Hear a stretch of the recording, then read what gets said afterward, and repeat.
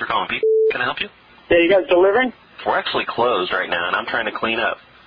So if you guys are calling, I'm going to be here all night. So can you stop calling? Yeah. No orders after 11. For future reference, no orders after 11 o'clock.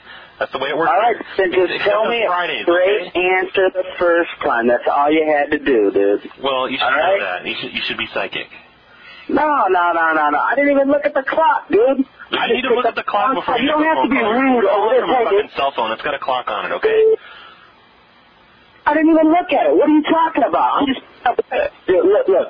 What's your name, first off? Okay, first off, listen. What's your name? All people is calling to get a pizza, and what is this shit? Because you're busy picking up. No, I want to know your name. When you call to order pizza and you're a total asshole, we're gonna spit in it. That's the way it works. About an asshole, dude. I just asked a question. You're the one calling me. Just tell me. All you had to do was tell me, no, we're not delivering. But you guys are the ones with the stories here. Out.